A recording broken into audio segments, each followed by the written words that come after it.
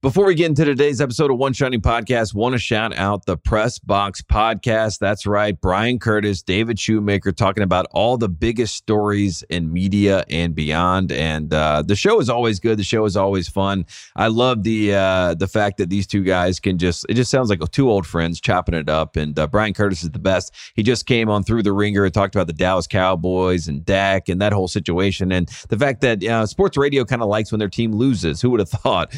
We live in a world of schadenfreude, and Brian Curtis is the perfect man to talk about it. Again, the show is the Press Box. Go check it out now, and it's on the Ringer, as always. This episode is brought to you by Atlassian. Atlassian software like Jira, Confluence, and Trello help power global collaboration for all teams so they can accomplish everything that's impossible alone. Because individually we're great, but together we're so much better. Learn how to unleash the potential of your team at Atlassian.com, Atlassian.com. Atlassian. Tap the banner or visit this episode's page to learn more. This episode is brought to you by Jiffy Lube. Cars can be a big investment, so it's important to take care of them. I once got a car that I started out with 25,000 miles on. I got it to over 200,000 miles because I took care of it. You know how you take care of a car? You take care of the maintenance, the oil, the brakes, all that stuff. And if you don't, you can have a car just completely fall apart. When your car needs maintenance, head to Jiffy Lube. They provide automotive excellence at speed.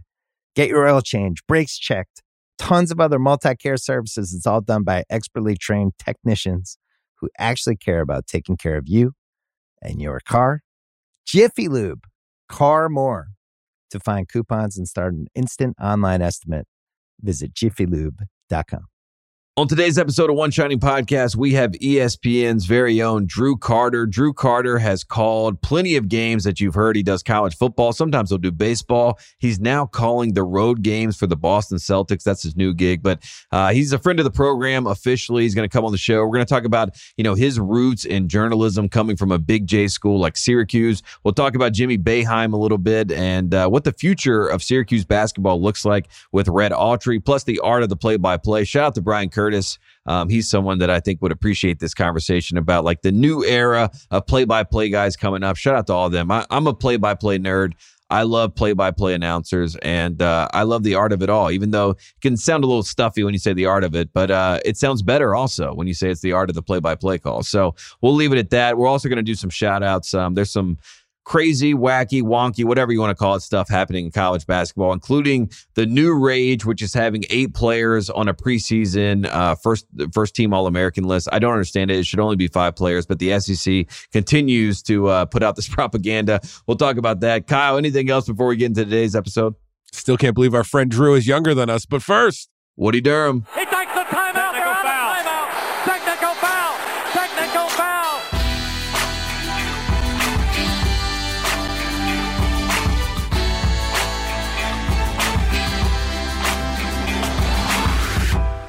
Welcome back to One Shining Podcast. I'm your host, Tate Frazier, and joining us this week, this is someone I've been trying to get on the podcast for a few weeks now. He's a big timer now. He's a big J. You know him maybe from the Toy Story broadcast or calling Celtics games now. He's the great Drew Carter. Drew, thanks for being on the show, man.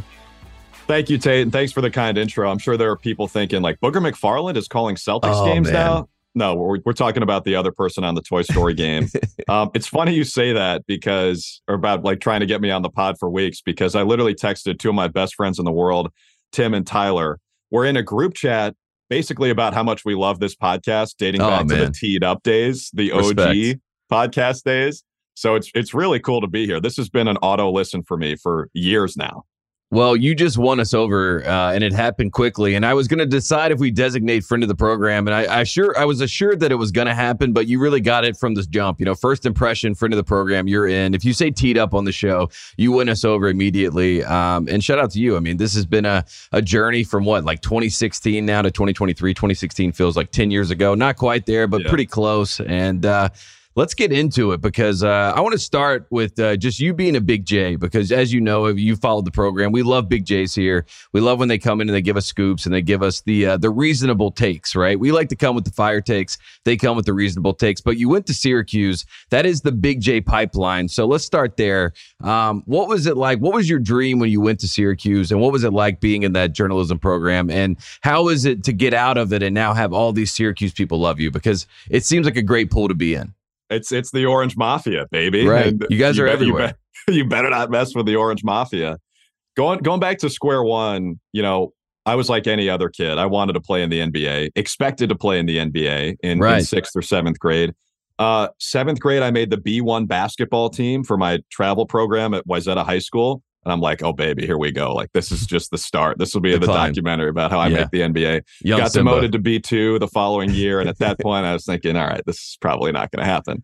Right. So it wasn't like in that moment I decided I wanted to be a journalist. And what everyone says is when I realized I couldn't play sports for a living, I decided to try to talk about them for a living.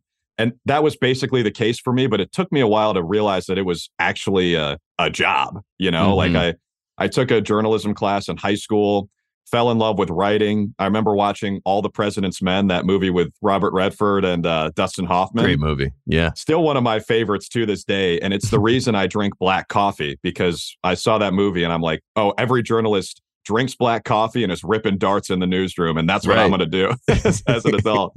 So I'm doing one of those two. I'm not like Kyle. I'm not ripping darts in the office every day. But I watched that movie and I did the journalism class and I kind of fell in love with it. And so when I went to Syracuse, which it was a miracle that I got in because I wasn't a great student in high school, but thought my essay was okay, had a good interview with someone from admissions. And there's this guy, Wes Whiteside, who's a big Vikings fan in the admissions department. I think he helped me out. So I got into Newhouse. I went wanting to be a writer and I'm not just saying this to like blow smoke, but every day after school, I would go home and read Grantland. I'd literally type in Grantland.com. And when bookmarks on Google Chrome became a thing, I would just click Grantland because it was my first bookmark. And I'd watch PTI and watch Around the Horn. And these dudes were all writers. And so that's what I wanted to do. But I went to a general interest meeting for the radio station, WAER, started to try play-by-play and just fell in love with it. Because to me, and going back to why we all get into this industry, which is because we love playing sports originally, to me, play-by-play is the closest way you can emulate playing in a game when you're covering it, because it's live. There's some adrenaline. You can really get into it and let your energy shine through. So I fell in love with play-by-play, and I've been really lucky to get some cool opportunities. Yeah, when you have play-by-play too, you basically, if you know the game, if you played the game, then you can translate the game. I think that's what Gus Johnson said to me once upon a time. He's like, I can translate that feeling through play-by-play because I've been there before. And you just mentioned it. You play it, you feel it, you live it, and then you can tell about it. And the storytelling part of it is, there's different vehicles into it, right? When I came out of school, I was kind of the same way. I was broadcast, but I thought I had to be a writer. So when I went to Grantland, I'm like, I'm editorial, I'm a writer, please respect me. Mallory Rubin, look what I wrote. You know what I mean?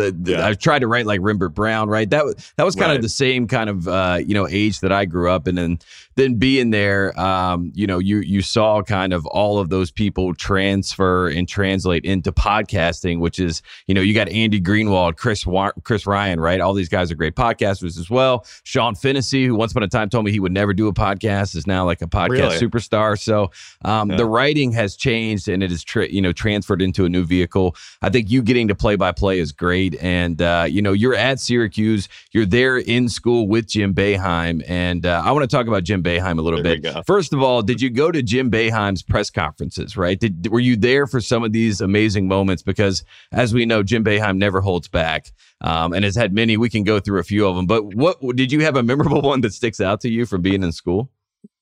Tate, I probably went to 100 Jim Boeheim press conferences and maybe asked one question. I think I asked one question because, look, I have a lot of thoughts on Boeheim, obviously.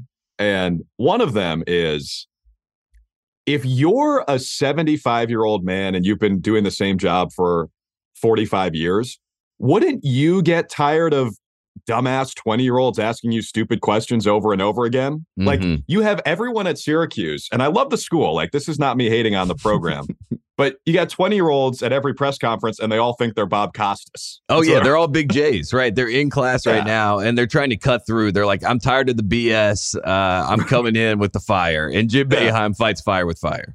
Like, this interview is going to be on Real Sports. So let me ask the best possible question ever. And Boeheim's like, F you. I know this way better than you. I've been doing this 3 times as long as you've been on this planet.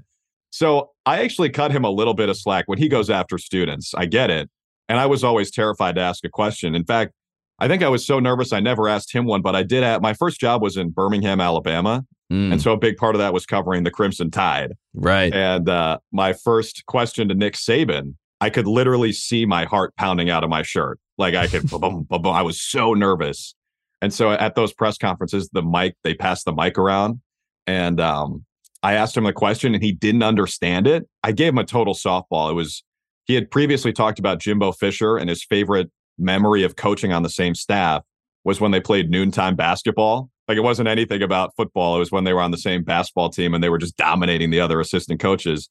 So the following week, they played Tennessee when Jeremy Pruitt was still the coach. And that feels like a long time ago. Right. But it was when Jeremy Pruitt was the coach. And I asked him, did you ever play noontime basketball with Jeremy Pruitt? And I was so nervous, I kind of fumbled my way through the question, and Saban clearly didn't pick up on it. And he was looking over at the SID, Josh Maxson, like, he's like, who the hell is this guy? What did this clown just say? And I'm like, oh my God, it's all my worst fears realized, like dating back to Syracuse. And thankfully, Josh, the SID, understood what I said and relayed the question. He actually laughed. So that was pretty cool. But yeah, going back to Boeheim, I think one of my favorite moments that stands out is, there's one of the cardinal rules of a Jim Boeheim press conference is you don't ask a player if they're going to the NBA draft right after a game.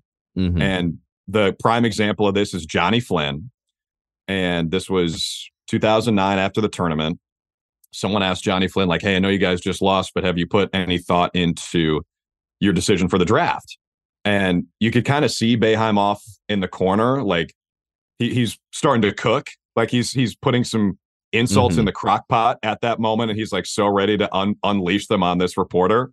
Because the way they do that in the NCAA tournament, for people who haven't covered it, is they start with the questions for the players and then they let them leave and go shower. And then the coach takes questions. So Boeheim's sitting on this for probably 5-10 minutes. And then the last question of the press conference, he goes, anyone who would ask Johnny Flynn that is an idiot, not a journalist, is an absolute idiot. And then he stares the guy down as he's ending the press conference. So fast forward, I guess, 10 years probably, and Tyus Battle had just played his last game at Syracuse. We had lost to Baylor. It was my senior year. We'd lost to Baylor in the first round of the tournament in Salt Lake City. And a student journalist, one of my friends actually, asked Tyus, have you put any thought into your NBA decision?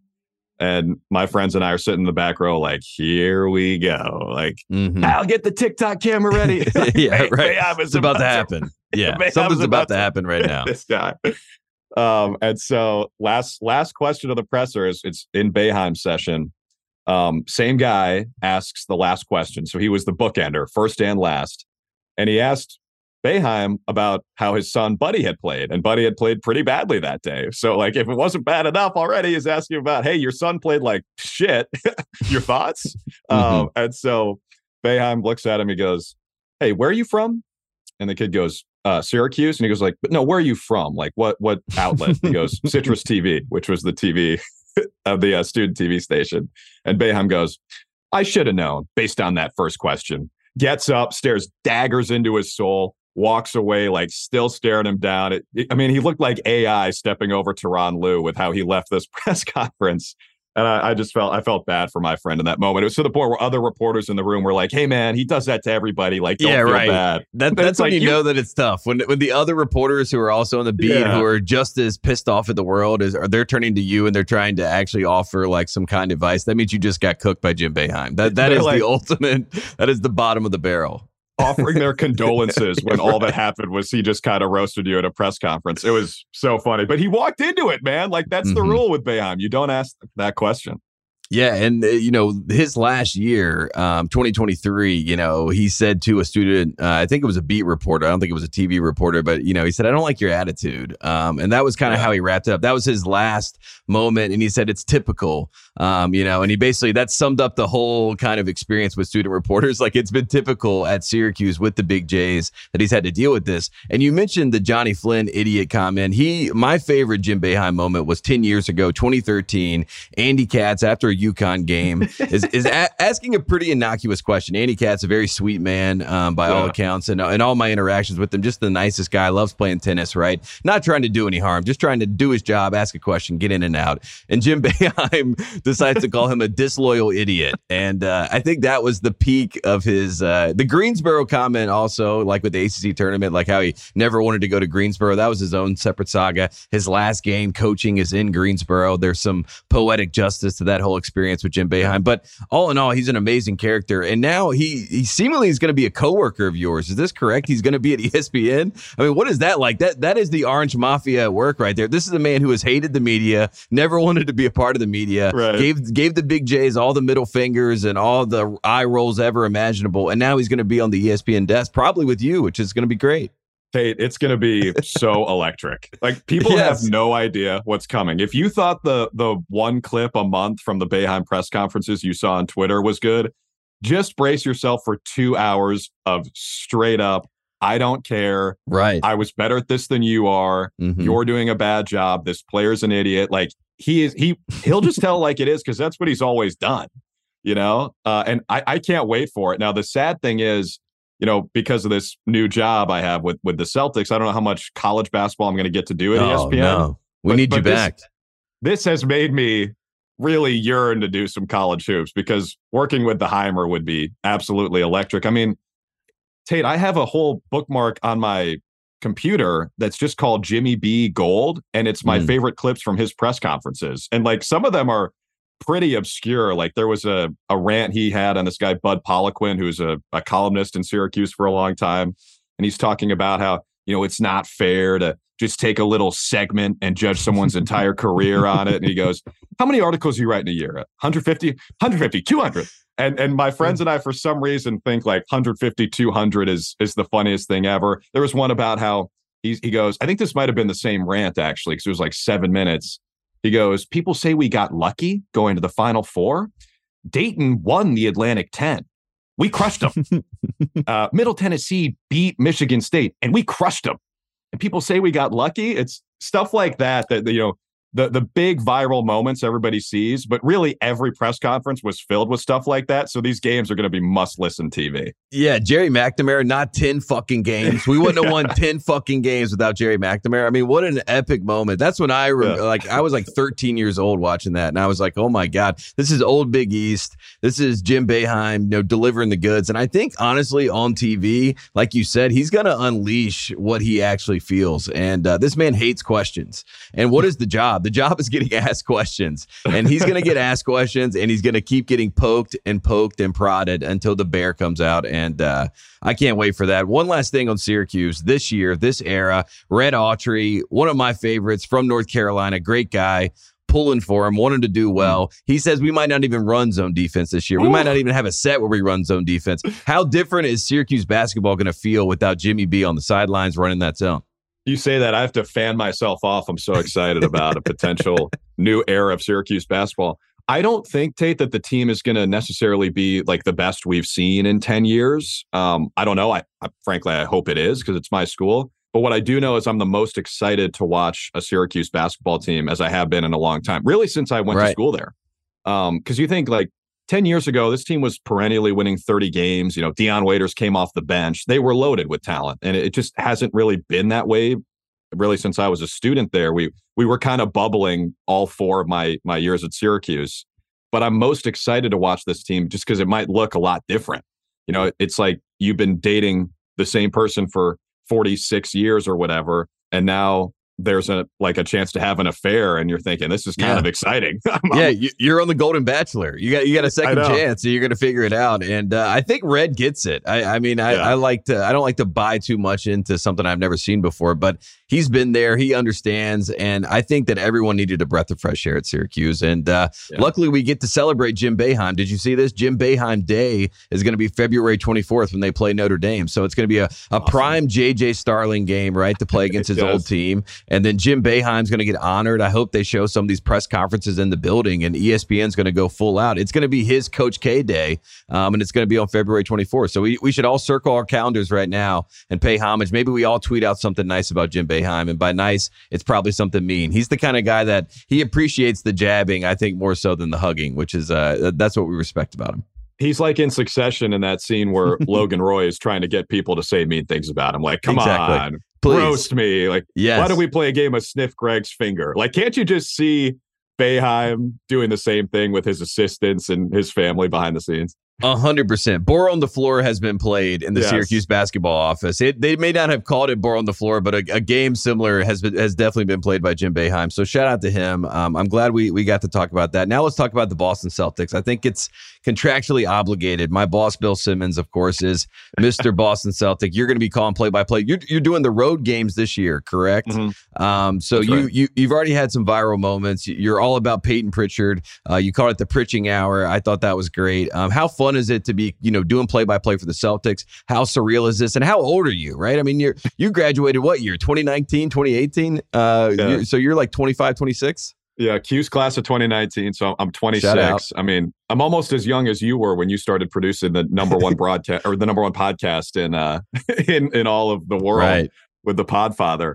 It really is a dream job, Tate, and people throw that term around all the time, but this has legitimately been the goal for me from the time I wanted to do it. I think the best possible gig for someone who does what I do and play-by-play is to be the voice of a team and to have some national stuff on the side. Right. And to get the chance to do that is amazing. And I'm going to throw straight at somebody here because it's just how it is. But like, it's one thing to be the voice of, I don't know, the Pacers or the Timberwolves. And the Timberwolves, that was my childhood team. So like, I get it. But it's another to be the voice of this team. Mm-hmm. I mean, the most prestigious it's almost like franchise. it's like a college blue blood, right? But it's on the NBA level, right? It's pretty much, you got two options, which is the Lakers or the Celtics, and you got one of the two. Right. And in that analogy, you could argue about whether the Bulls are a blue blood or whether the Warriors are a blue blood, like Villanova back in the day. Villanova and UConn of the NBA. Yeah. You guys argue that out, right? Right. But there's no doubt that the Celtics, I mean, they're one of the most prestigious franchises in sports. And I'll say it, they're the best franchise in the NBA. Sorry, Lakers. I mean, I truly believe that. But obviously, now that I work for the team, I have to say that. Mm-hmm. And I want to pander to your boss a little bit, Bill. But it's so you have all those elements. And then you have the fact, Tate, that I actually think they're the best team in the league. Like they're the favorites or one of the favorites, depending on where you look to win the championship. It's a roster that makes a lot of sense, and the front office is all in. They're in the second apron, as if anyone knows what that actually means, but it basically means that they're spending a shit ton of money to try to win championships. And Wick Grousbeck, one of their owners, he said, we look at this as a 6-year window to win championships, and it's time to hang banner 18. And I'm reading this like, let's go. Like, come on now. I can't wait for this. And the first time I got to meet Wick, Scal was there. He came up to the table at Madison Square Garden, which is where I called my first NBA game. Are you shitting me? Like, yeah, right. That's great, man. Mike Breed and Wally Zerbiak, like, this is completely surreal. But Wick came over to the table, and Scal was like, dude, thank you for investing in the team and going all in like this. And, obviously, no one's going to cry for an owner of an NBA team or a governor of an NBA team if, they're spending a ton of money, because there's a reason those guys are in those positions. They're super loaded. But you can't take that for granted, because not everybody does it. Like, there are 5 teams in the second apron right now, and there's no coincidence that 4 of them are legit contenders. And the exception is the Clippers, because it's the Clippers. Mm-hmm. No matter how much money they spend, they're always going to be the Clippers. But to join this team this year is completely surreal. And I'm just extremely, extremely grateful. Yeah, and I love Scal, and Scalabrine is one of the best. He's a funny guy by nature. You're gonna have fun with him. I interviewed Scal once upon a time with BJ Armstrong, and when I walked in, he was like, "Who the fuck is this guy?" And I was like, "That is the best way that I've ever been welcomed into a room in my life." Same thing happened to me. I go to media day to take photos, and this is before the team had even made any announcements. And this is the second time I've ever hung out with Scout. We did an audition together a couple months ago, and then this was the second interaction. And I walk in expecting him to be like, let's go, man. Like, congrats on the job. Can't wait. First thing he says to me is, you're rolling in fashionably late on your first day. We got to trade you for Noah Eagle. I'm like, brother, if you want to trade me for Noah, you're going to have to throw in some pick swaps and cash consideration. That is lopsided. But that's some cash considerations right there. But yeah, I like that. At least we're on the same level in Scout. I think it comes from a place of love, or at least that's what I told myself. And I hope so. You'll be great, man. It'll be a fun year. And like you said, the Celtics will be in the mix. I don't really, I have the Hornets, so I really don't have a team. I'm a nomad. I just like to go for the best matchup that I want to see. I really want to see Giannis versus Jokic. And sue me if I'm wrong for feeling that way. Bill Simmons said nobody wants to watch that. I want to watch that. I do want to watch those two guys go up against each other, but it does feel like Boston. I don't know what's going on, but Jason Tatum, it just feels like the expectation is they're going to be in the Eastern Conference Finals, and then they're either going to make it to the finals or they're going to lose to Bucks, Heat, insert, Eastern Conference team that's probably not going to be the 76ers. So you're going to be in for a hell of a ride, and I'm happy for you. I saw that and I was like, this is great stuff. And it leads me back to where I think it all started, which is the Toy Story game. Let's talk about that, because that was ridiculous. The Bijan Robinson catch was awesome. You had some fun calls in that game. You had Booger by your side. How long has that been planned? And when did you know you were going to be able to call that game? Because that was insane. So here's how that went down. March of this past year, so during the NHL season, we did an animated broadcast in the world of this Disney Channel show called Big City Greens. And that, to give you an idea of what goes into these broadcasts, I first heard about that in December of 2022, so 4 months before the actual game. That was when the planning started. Mm-hmm. And I think they asked me to do that because they know I have no problem making myself look like an idiot on TV. It's essentially what I do anytime. Anyway. It's a power. That's a superpower, man. If you have that, you can do anything. That's a big thing to have. So I respect that. Yeah, so I'm not going to take myself seriously, but I will take the show seriously. Exactly. And so that was in mid-March and went really well. I got some awesome feedback. And, that was, not to get too serious about this, but when you're doing the stuff we do, Tate, it's kind of hard to tell the impact. For example, my sister, who's my hero and a few years older than I am and way smarter than I am and has a much bigger heart than I do. But she, ever since college, has worked for nonprofits and basically has made it her life goal to use her skill to help people. And then I look at myself and I'm like, I talk about sports for a living. My biggest career accomplishment was being animated into the universe of Toy Story. Like, what's the real impact here? But doing the Big City Greens NHL game, tell yourself it's for the kids. It's for the kids. I'm not Michael Jordan. I'm not saying F them kids. It's actually for the kids. It's for the kids. And so, the Big City Greens thing, that was the first time, I really felt a legitimate impact because we got a lot of cool messages from people like, hey, my kid has never watched a hockey game before and they haven't missed a second of this. Like, hey, it's me. My kid is 7 years old. I'm here in Nova Scotia and we're dialed in on this Big City Greens cast. And that kind of started as a pie in the sky idea that ended up getting a lot of investment from the company and became kind of a big deal for us. But at the same time, it's Toy Story and it's the NFL the next time. So you're kind of blowing it up to a level we haven't seen before. So there was a decent amount of pressure on it. Like people were really invested in it, which was cool, but also kind of nerve-wracking. And so what I did is I watched all 4 Toy Story movies, basically rapid fire. I had seen them, but I had to rewatch them. I watched Toy Story 3 on a flight, which was a huge mistake because I'm sitting there crying like a baby at the end when Andy goes to college. I'm sitting in the row. Everyone must think. And we're like the age where it's like you were a kid when the first one came out. And then when he goes to college, you're basically either right past college or right in college. Yeah, it's that one hits. So there's a reason why all of our parents are like bawling when they see that. And we don't understand at the time, but now we kind of get it now that we're adults. And so, I brought tissues on this flight and everyone's probably thinking like, does this guy have COVID? What's he doing? But no, I just knew I was going to cry watching Toy Story 3. So that was part of the prep. And then obviously you got to prep it like a real typical game as well. So like I've got my notes on Bijan Robinson and Drake London and Calvin Ridley and all that stuff. And it really came together, I think, in a beautiful way. We did have some technical difficulties off the top and we were on camera or quote unquote on camera in animated fashion for about 3 seconds at the start, or 3 minutes at the start. And, at that point, I'm like, this is going to be the biggest disaster in ESPN history. And Booger McFarland and I are going to be the faces of a total train wreck. Thankfully, we figured out the technology, and then people seemed to enjoy it. And the same thing happened where, we got some messages on social media that were really cool and made it sort of feel worth it. And the funny thing about that, Tate, is we're really small parts of that show. Like, the parts that matter are animating the players in real time, and that technology is incredible. And, the characters everybody loves from Toy Story, that was the part that everybody really loved. But it was cool that, we were the faces and voices of it, Pepper Pursley, Booger, and myself, because we got to see all the messages and we got to see what it meant to people. Yeah, you guys were the masters of a ridiculous ceremony of football meets Toy Story, which is something that I didn't know that I needed. It kind of started with the Nick game, which is funny. You mentioned Noah Eagle earlier. When they did the Nickelodeon game with the slime, it was like, okay, and kids were having fun watching it. But then when you hear Toy Story has such a vaunted space in this world that we live in, where everyone's like, this is so essential to my life. That we're all Andy. My first name's Anderson, so when I was a kid, I could put Andy on the bottom of my Woody toy. You know what I mean? I got to play it both ways. It was an amazing thing. And then the football matching up with it was great. And it was the most viewed event on ESPN Plus ever I saw. So congratulations to you guys. And like you said,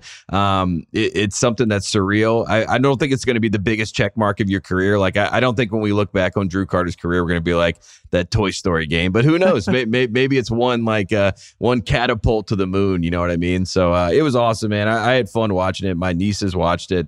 They would not watch an NFL game otherwise. Even our producer on the FanDuel TV show, Jack Wilson, he's like, my kid doesn't care about football. He really doesn't watch. He's like 4 or 5 years old. He's like, he's locked in on the Toy Story broadcast. You know what I mean? So that was cool to see. I love that, which leads me to my next question, which is about the art of the call. Doing play-by-play today, it feels like a game that is, either you're 60 or above and you're doing it, or you're in your class, which is like a very young, brand new class. So how much are you learning, and how much of it is like geeking into it? Because it does feel like you have to have this kind of, you have to know everyone and know how like the chain of command goes of how to. It's very similar to basketball when you get in the NBA. You have to make sure you know Bill Russell and everything that came before you. So how is it managing that, and how is it kind of getting into that space and growing in that space? Yeah, you got to respect your elders for sure. And if you don't, you got problems. You got Jim Boeheim level problems. Right.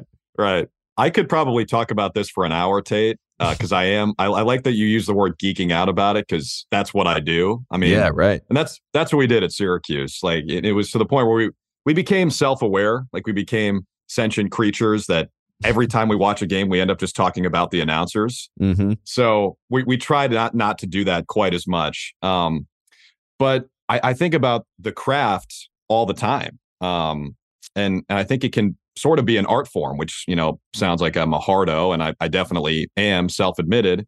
But the announcer can really enhance your experience watching a game, and certainly if you're listening to it on the radio. You hear people talk about back in the day, they'd listen to games on the radio. It's the reason Vince Scully is so beloved. And, people on the radio, Johnny Most from the Celtics, you get that intimate relationship on the radio, and on TV, it's a little bit different, but you can still, then the role is, instead of painting the word picture, it's to add captions to the photos that people are already seeing. Right. That, educate, entertain. Hopefully we can accomplish both those things every time we go on the air. And I do think the job has changed a lot, really, in the last 10 years because of social media. Think about Worldwide Wob. Like, he's putting out clips of, 20 different clips of NBA games every night.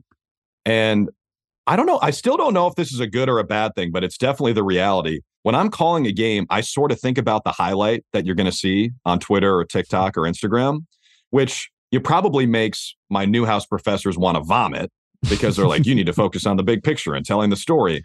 But I also you look back at them and say, I don't like your attitude, and give them the Jim Boeheim. It's typical. It's typical. But I think it's just the nature of it. You got to know that, hey, a lot of people are not watching this game live, and they're going to end up seeing this clip afterward.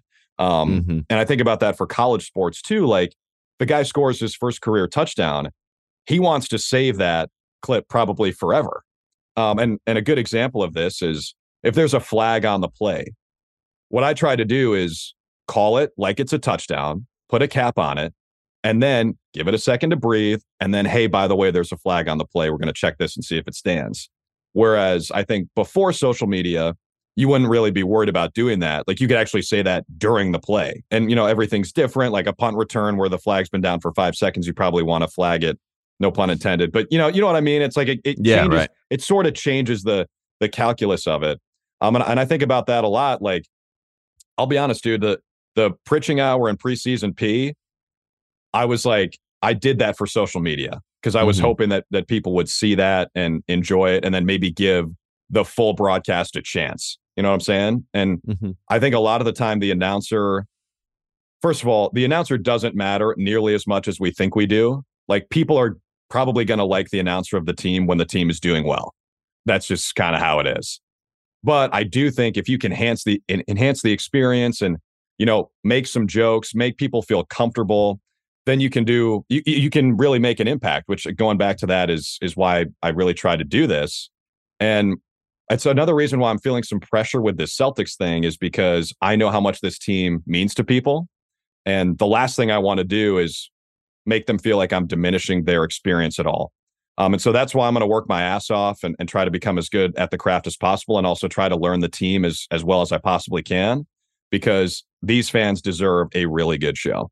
Yeah, and you're giving the right answers. So if they hear that, if Bill Simmons is listening, then he's fired up right now because he's like, this guy gets it. That's really what it is, right? We have to, as fans and as people that watch the game, you just want to make sure that whoever is calling it, one, is informed, like you said, and willing to entertain and take that leeway that is earned and then run with it. So you got it. You got the runway. You'll get there. And I'm excited to listen, man. It's going to be good. And, you got some great people that are still out there doing it. I remember the Kevin Harlan moment, right, from the Furman game where we get he was really mad about the video coming out, but being able to kind of just like sit in that moment and letting the audience at home feel what just happened, right? We just saw Furman, a 13 seed, upset Virginia with Tony Bennett, right? This is an ACC powerhouse going up against a small school in South Carolina, and they just made a miracle happen. Let's sit in that miracle, and seeing Kevin Harlan, be the maestro of that moment. Those are the cool times where we talked about geeking out. You see something like that, and you're like,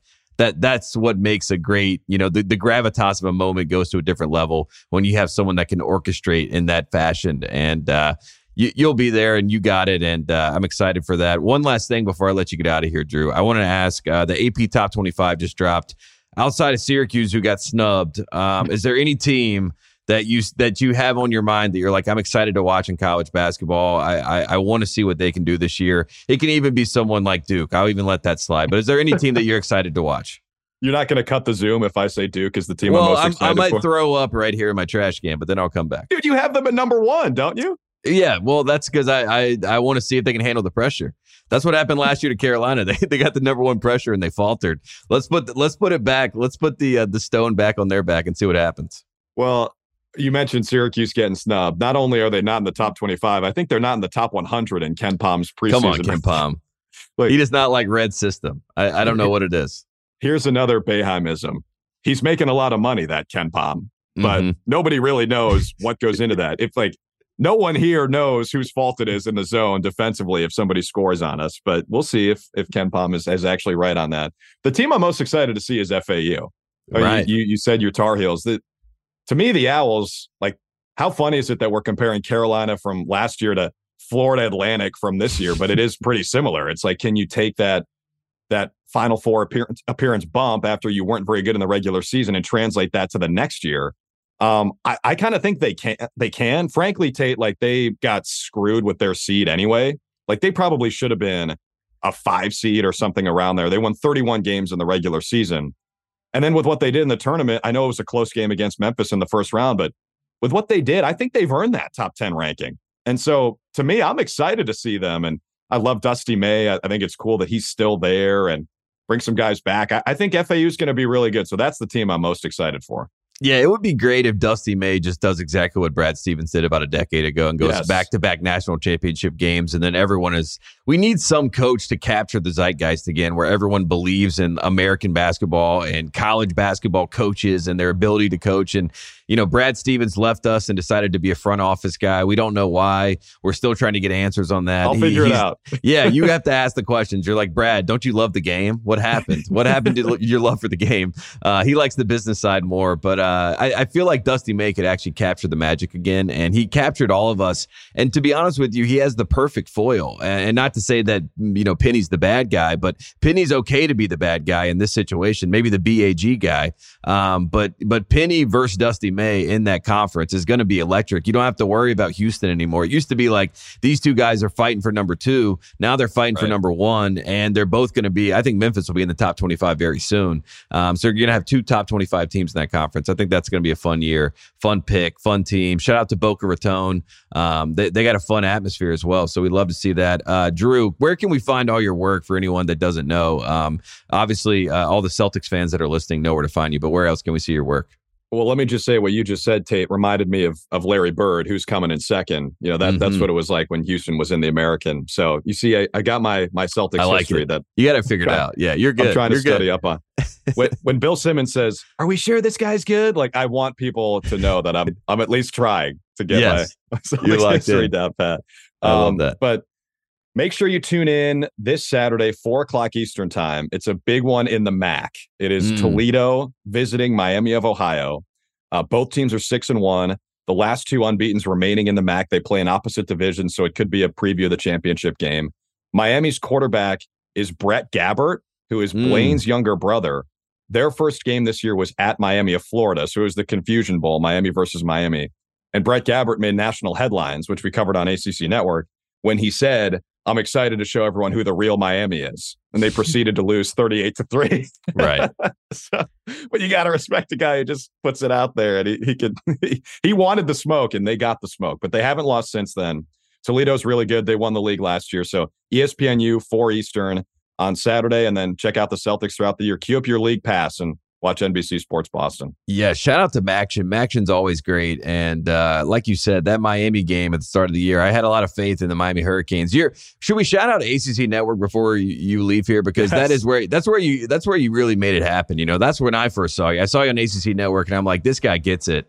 And you've been shooting to the moon since then. Shout out to our guy Brian Ives for being there and producing. But the ACC Network does not get enough respect. You hear about the Big Ten, you hear about the Pac-12, even though it's the opposite of the Big Ten. It's the debacle of the Pac-12, but nobody's giving love to the ACC Network. And on this show, we will. Shout out to you, Drew Carter. Appreciate you coming on the show. You're welcome back anytime, and good luck this season. We'll be watching, and we'll definitely have you back. Thanks, fellas. Kyle, I just realized my mic wasn't plugged in this whole time, so let's go back to the start. We'll run it back. Thanks, guys. Perfect. We'll run it back. I'll talk to you, man. Appreciate you. Thanks, Tate. This episode is brought to you by Jiffy Lube. Cars can be a big investment, so it's important to take care of them. I once got a car that I started out with 25,000 miles on. I got it to over 200,000 miles because I took care of it. You know how you take care of a car? You take care of the maintenance, the oil, the brakes, all that stuff. And if you don't, you can have a car just completely fall apart. When your car needs maintenance, head to Jiffy Lube. They provide automotive excellence at speed. Get your oil change, brakes checked, tons of other multi-care services. It's all done by expertly trained technicians who actually care about taking care of you and your car. Jiffy Lube, car more. To find coupons and start an instant online estimate, visit jiffylube.com. This episode is brought to you by Cars.com. When you add your car to your garage on Cars.com, you'll unlock access to real-time insights into how much your car is worth. Plus, view its historical and projected value to decide when to sell. So when the time is right, you can secure an instant offer from a local dealership or sell it yourself on Cars.com. Start tracking your car's value with your garage on Cars.com. This episode is brought to you by State Farm. You might say all kinds of stuff when things go wrong, but these are the words you really need to remember. Like a good neighbor, State Farm is there. They've got options to fit your unique insurance needs, meaning you can talk to your agent to choose the coverage you need. Have coverage options to protect the things you value most. File a claim right on the State Farm mobile app and even reach a real person when you need to talk to someone. Like a good neighbor, State Farm is there. There you have it. Drew Carter. Shout out to him. A real friend of the program, Kyle. We get a lot of people that tell us that, you know what I mean? And then we always had the litmus test of, do they know what teed up is? Do they have that in their back pocket? He came out guns a-blazing, bringing up teed up. So shout out to Drew Carter. He's a real one. We got to find him out in the streets these days. And we got one on the show, Kyle. And he sounds like he's a fan of yours as well, which we'd love to see that. You know, he's one of those guys when you find out they're like not older than you, I'm like, what the fuck am I doing, man? Not because I think I should be like better. It's just like he just seems like that guy seems like he's like 33 or something. But he said he graduated 2019. It's like, oh, come on, man. So yeah, I mean, that guy's awesome. Handsome cat, doing well for himself, young guy.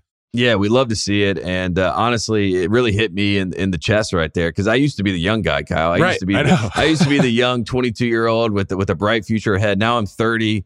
I'm in the present, and I see the future happening behind me. And I love Drew. Thank God he's on our side. That's all we can say, because the time is past, Kyle. We're venturing into a new decade.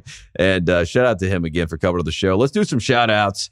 Because we already started with the ACC Network. That was fun. Now let's do the SEC preseason, because their preseason All-American first team is not 5 players yet again. How do they keep getting away with this? I will keep screaming to whoever's listening out there that this is ridiculous. You can only have 5 players starting a game. You cannot have 8 first-team preseason All-Americans. I know you have a lot of talent in your league. We respect that, but you can't keep getting away with this. The SEC does it again, Kyle, and no one's feelings are hurt, and I feel like that's not fair. We need 5 guys, and we need someone with – how are we going to have guys with chips on their shoulder when everybody makes the first team? Riddle me that.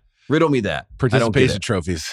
I don't like it. About it for years. Yeah, I don't like it. So SEC, I thought you were better than this. You can be better than this. Be better than this. Angel Reese, shout out to her. She signed the first big endorsement deal for Reebok basketball. Shaq says she's the GOAT, and Shaq is fired up to have her on the team. Did you see this, Kyle? Was this on the Spun? Did you see Angel Reese got signed? This was actually on footwearnews.com, not the Spun. Nice.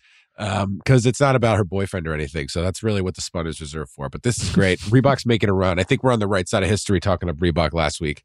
This is great.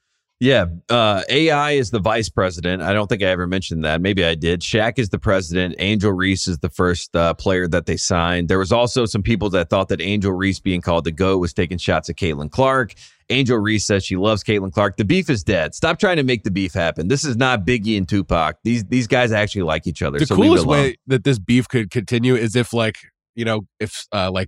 goes after because she's State Farm. Yeah, Caitlin right. State Farm. If Allstate goes after Reese, and then like the next person, like the fast food space, then it's like now it's like Wendy's is Angel Reese and McDonald's is Caitlin Clark. Like that'd be cool. Just like watch the money pile up between these two brands. That's cool.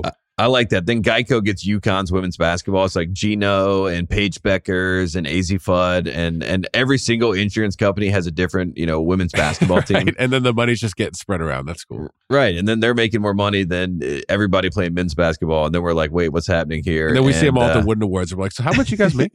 Yeah, right. And then we become friends with them, and the rest is history. And we start a women's college basketball podcast. It'll be great. The Spun will be so happy about that. But again, shout out to Angel Reese. Also, shout out to the Big 12.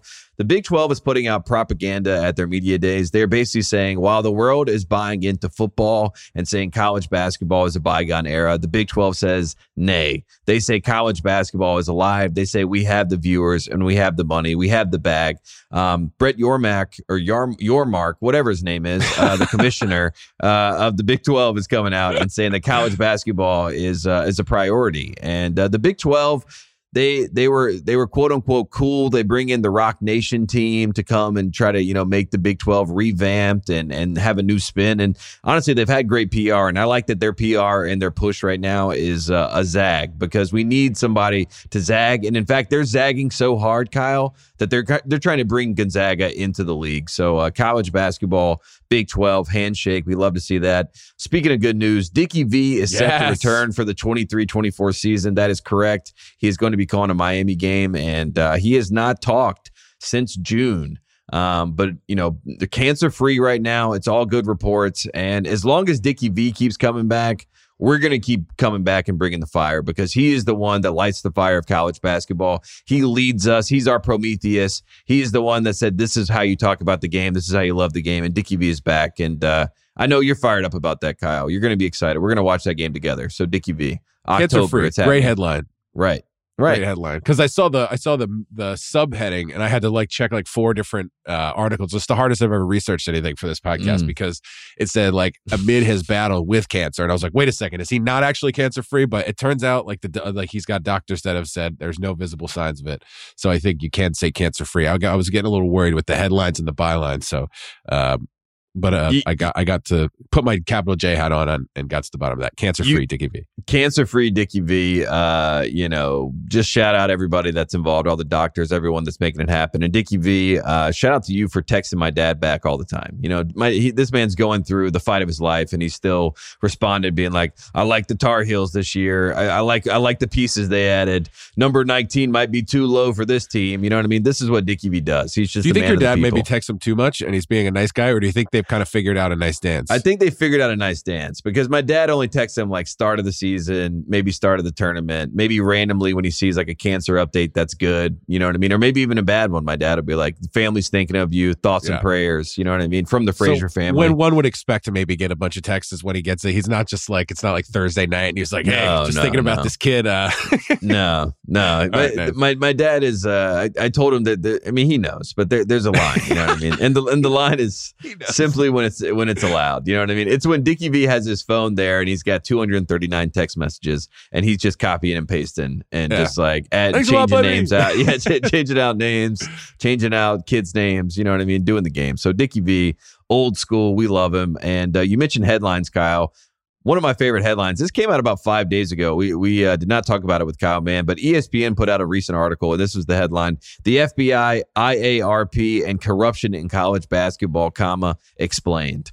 And boy, was it fun reading that article.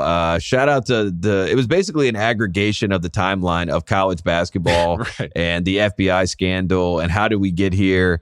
And the summation of it all is actually funnier than anything you could have imagined based on the start, right? The start of it was, we know your playbook. Turns out they don't know the playbook at all. And the playbook was thrown out at about halfway through the FBI investigation. In fact, it was thrown out so far that they started investigating themselves. And the rest is history. Kansas gets off, and ESPN's still trying to tell the story. They don't even know how to tell the story. And the explanation didn't really even explain anything. And I saw Book Richardson this week. I saw his Twitter page. Shout out to Fran Fraschilla, who was with him. And I checked out his Twitter page. And Book Richardson, this guy had to deal with real, legal implications for these things that happen. And this man is still tweeting about college basketball and the power of assistant coaches. And I just want to shout out the Fall Guys, because this whole thing and the explainer and the explanation, the whole thing is ridiculous. But the Fall Guys are still wronged. They've never gotten their due, and hopefully we can make a documentary about it someday. We'll see what we can do about that. But that headline and that explanation and everything that's going on at ESPN. Wow, what's going on? I don't know. Let's keep it rolling. Cooper Flag scuttlebutt for you, Kyle. I don't want to jinx it, but Frank Isola, who obviously is a New York reporter, he went on a couple shows, Kyle, and he said that he's hearing UConn is going to get Cooper Flag. And I don't know if heard at all. I don't know if this is, again, I don't know. The scoopers are tough. The insiders and the scoopers, there's a war there. Information is not abundant, and they're fighting for scraps. But from what he's hearing, Cooper Flag to UConn is a real possibility. Obviously, Cooper Flag canceled his visit to Kansas, so it really is down to 2 schools. He has his official visit to Duke. All signs are pointing towards Duke. If you look at the Slam account, they're like, how good would Cooper Flag look in Duke blue? Question mark, eyes emoji, comment below. So it does seem like all signs are pointing towards Duke. But Frank Isola and the New England media, they're trying to push the idea that he could go to UConn, and people forget. What happens if Donovan Clingan let's just say Donovan Clingan doesn't have a first-team All-American type season because of the foot injury, and he says he wants to come back for one more year, and then you bring in Cooper Flagg, and then their moms played together, and now they're playing together. I don't know. That sounds like a pretty good storyline to me. And UConn's the defending national champions, and he's from the Northeast, and he probably feels more comfortable in New England, even though Duke in Durham tries to act like they're in New Jersey. I don't know. It's all very confusing, but I think Cooper Flagg to UConn is not dead yet. I'll say that. And it sounds like some people are trying to float the idea that it's more alive than ever. I'll leave it at that. Let's keep it rolling. St. John's plays Rutgers on Saturday, the 21st. This is a exhibition game, but it will be open to the public. I think it is for charity. So Rick Pitino, he said that they are, quote, New York's team. So take that, Syracuse. You are no longer New York's team. I kind of think Marist is New York's team. Shout out to Poughkeepsie. Yes. But we'll have that conversation another day, Kyle. Maybe we put a poll out, which is New York's team, St. John's, Syracuse, or Marist. We'll let the people decide. I'm Team Marist. Shout out to my guy, Derek Phelps. Yeah, the Red Foxes, a team that I have respect for at all times. Another guy that I have respect for, Boogie Fland. He announced, he said his decision would be a week or within a month. And now we have a decision timeline. It is going to be 2 Eastern Friday. Yes. Boogie Fland will decide. Joe Tipton scooped it, put it out there. And Crystal Balls, who is usually correct, she's a great reporter. Crystal Balls says that it will be Indiana. So Indiana for Boogie Fland with Liam McNeely. Wait. That's a really dangerous class. Did you say Crystal Balls? Yes, Crystal Balls. Is that like a pun for? No. They have the Crystal Balls does her prediction for every one of these teams, but that's not like her fun punny Twitter account. No, if you go to like 247, it's the Crystal Ball predictions. You know what I mean? That they make. You know, they look in the crystal ball. Yeah. But I have condensed that identity down to a reporter, and her name is Crystal Balls, and okay. Crystal Balls is 90% right. She's usually correct. And this time around, Balls is saying Indiana, and she knows Balls, and Indiana will give Boogie Fland. That's my prediction. One last shout out, Cayenne Anthony, son of Carmelo Anthony. He went on his visit to Florida State. We talked about that. He's working out with USA Basketball right now. Carmelo Anthony, I consider one of, if not the greatest USA basketball player of all time when it comes to Team USA accolades. 3-time Olympian, gold medalist, Carmelo Anthony. Put some respect on his name. But his son, Cayenne Anthony, is apparently hooping, Kyle. And reports out of Colorado Springs is that this kid is the real deal. So, the Bronny James hype, we understood that. But I think Cayenne Anthony is not getting enough hype for how good he actually is. So Team USA says Cayenne Anthony, buy stock now. I buy stock, and I'm excited to talk about him in the future. And hopefully he goes and plays for Florida State. That'd be great. And I know you got family at Florida State, Kyle, so we'd be pulling for him at Florida State. Florida right? State football, so yeah, it's not. It'd be easy to do basketball as well. You love Leonard Hamilton. We both love Leonard Hamilton. I have to roll with St. John's this year for sure. All right, yeah, we're St. John's guys this year, but shout out to Cayenne Anthony for looking good. Also, shout out, I saw, not the Bubble Boys, the analytics guys are all going around and they're doing like the preseason tour, Kyle, and you know what I mean? They're basically saying, we're not know-it-alls. We just have our numbers. We have our algorithms, and we don't think that we know everything. So I wanted to say I was calling them out for being Kias on the last show, and maybe they heard it. I'm just saying I appreciate when people are humble. I'm glad that they're going out and admitting that these are their projections. These are their numbers. They're not the reality. Kim Palm has not done this, but I've seen other guys do this. So shout out to them for at least acknowledging the eye test. I'm an eye test guy, which means I say this. It is capital I. It is not EYE. I say this. This is eye test. And the eye test itself with what you see on the court. We could argue about that for days, but that's something that I like to see. I like to see the humility. Kyle, do you have any shout outs before we get out of here? That was it. You took all of mine once again. And oh my gosh. I think that's all right because there was a lot of shout outs there and it wasn't, we weren't 5 minutes in like, oh, well, there's been a new Instagram post from one of from Angel Reese. So that's cool. No, there's a lot of preview stuff that, it's hard to sift through a lot, but there's a lot going on. So that's cool. I think shout out to Angel Reese, shout out to Dickie V, Jim Boeheim back in the spotlight. Shout out to Jim Boeheim being back. Shout out to Virginia, by the way. Virginia fans are at my neck, Kyle. I put out my preseason top 25, OSP preseason top 25. It's not just mine. I take in votes of others, but a lot of people are pointing the finger at me.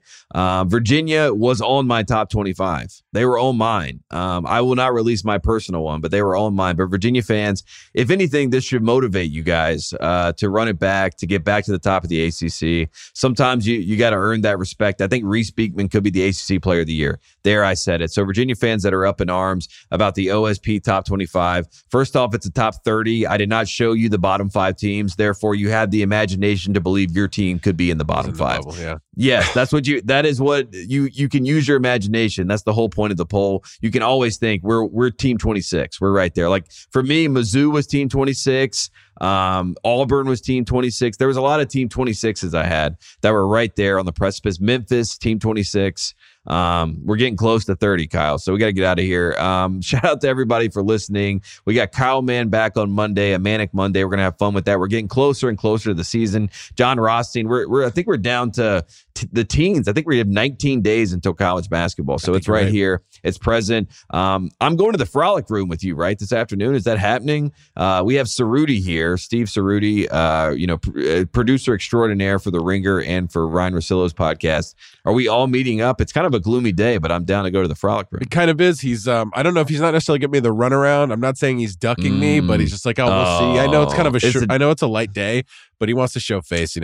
He's staying on the company's dime. He flew on the company's dime, but I think we'll see. I was like, hey man, you'll see. The office isn't going to be that crazy today, so you'll see. Yeah, so I'll see what he says in a couple of hours. Just be like, hey, still really busy over there or what? So I don't like the sound of that. I do not like the sound of that. And Cerruti's he's a straight and narrow guy. He's not gonna do anything wrong that he thinks is gonna step on anyone's toes, especially when it comes to the company, because he's a company man, and I respect that. So I don't know. That did not give me much optimism, but I do hope that I see everybody. If not, I have a few Halloween ideas, costume ideas for you. I've been marinating. You need to run those by me. I don't want to do a bad one. Well, I got one of them for you. What if you just dressed up like a Mormon and were BYU? That's an easy one. What is a Mormon? I mean, I think of don't they have a costume? Doesn't everyone have a costume or like something that you wear? Don't they have like a robe? Are Mormons the guy who's like the black tie and they knock on your door, or is that someone else? I think that's Jehovah's Witness. Yeah. Okay. Do they have a college? I don't know. Well, I was trying to think about it. We'll take a look. I'll Google. Or I was saying you could be a nun and be Sister Jean. That could be an easy one, but you don't want to be. Do that. Yeah, but that's like simply the old. Put, I don't think I want to. Yeah, that's like the old like Hollywood Illuminati. Like you got to dress up Chris like Farley. A woman. Yeah, right. Yeah, I got to go for a table or something. Yeah, I don't want. Never mind. So those were my two ideas. Mull it over though. I'm gonna mull it over. I'm gonna keep thinking about it. If you have any ideas for Kyle for our college theme Halloween party that we're going to, I have mine locked up. I'm keeping it under wraps because I don't want anyone to take it from me. And it's super easy. That's the idea. And the ideal situation, right? That you can just wear something innocuous, easy, simple. Easy. I don't want any paint on my face. Never like that. Right. Right. I don't want too many pieces. I don't want too many items. You brought me to a thing. I forgot. I think I was Indiana Jones. I brought a whip. I think we were at a party once and I was like, I'm dropping this whip in this field. I don't want to hold it anymore. Yeah, plus like a whip is just not like that. That's like I'm like pulling back. You know what I mean? Like if I see a person with a whip, even if it is Halloween, you're just like I don't like it. It's like a guy who like incorporates a knife. It's like why? Yeah. It's like too much. Like you want to go to just like put on a shirt and a jacket, and everyone's like, oh yeah, you're that guy. We got it. I think I got it without the sword on your back, dude. I have a Luke Skywalker like jacket, but that's not college. So never mind. I'm gonna keep mulling it over. And thinking about things that you could be for Halloween. Shout out to everybody for listening. This is One Shining Podcast, and we will see you on Monday with Kyle Mann.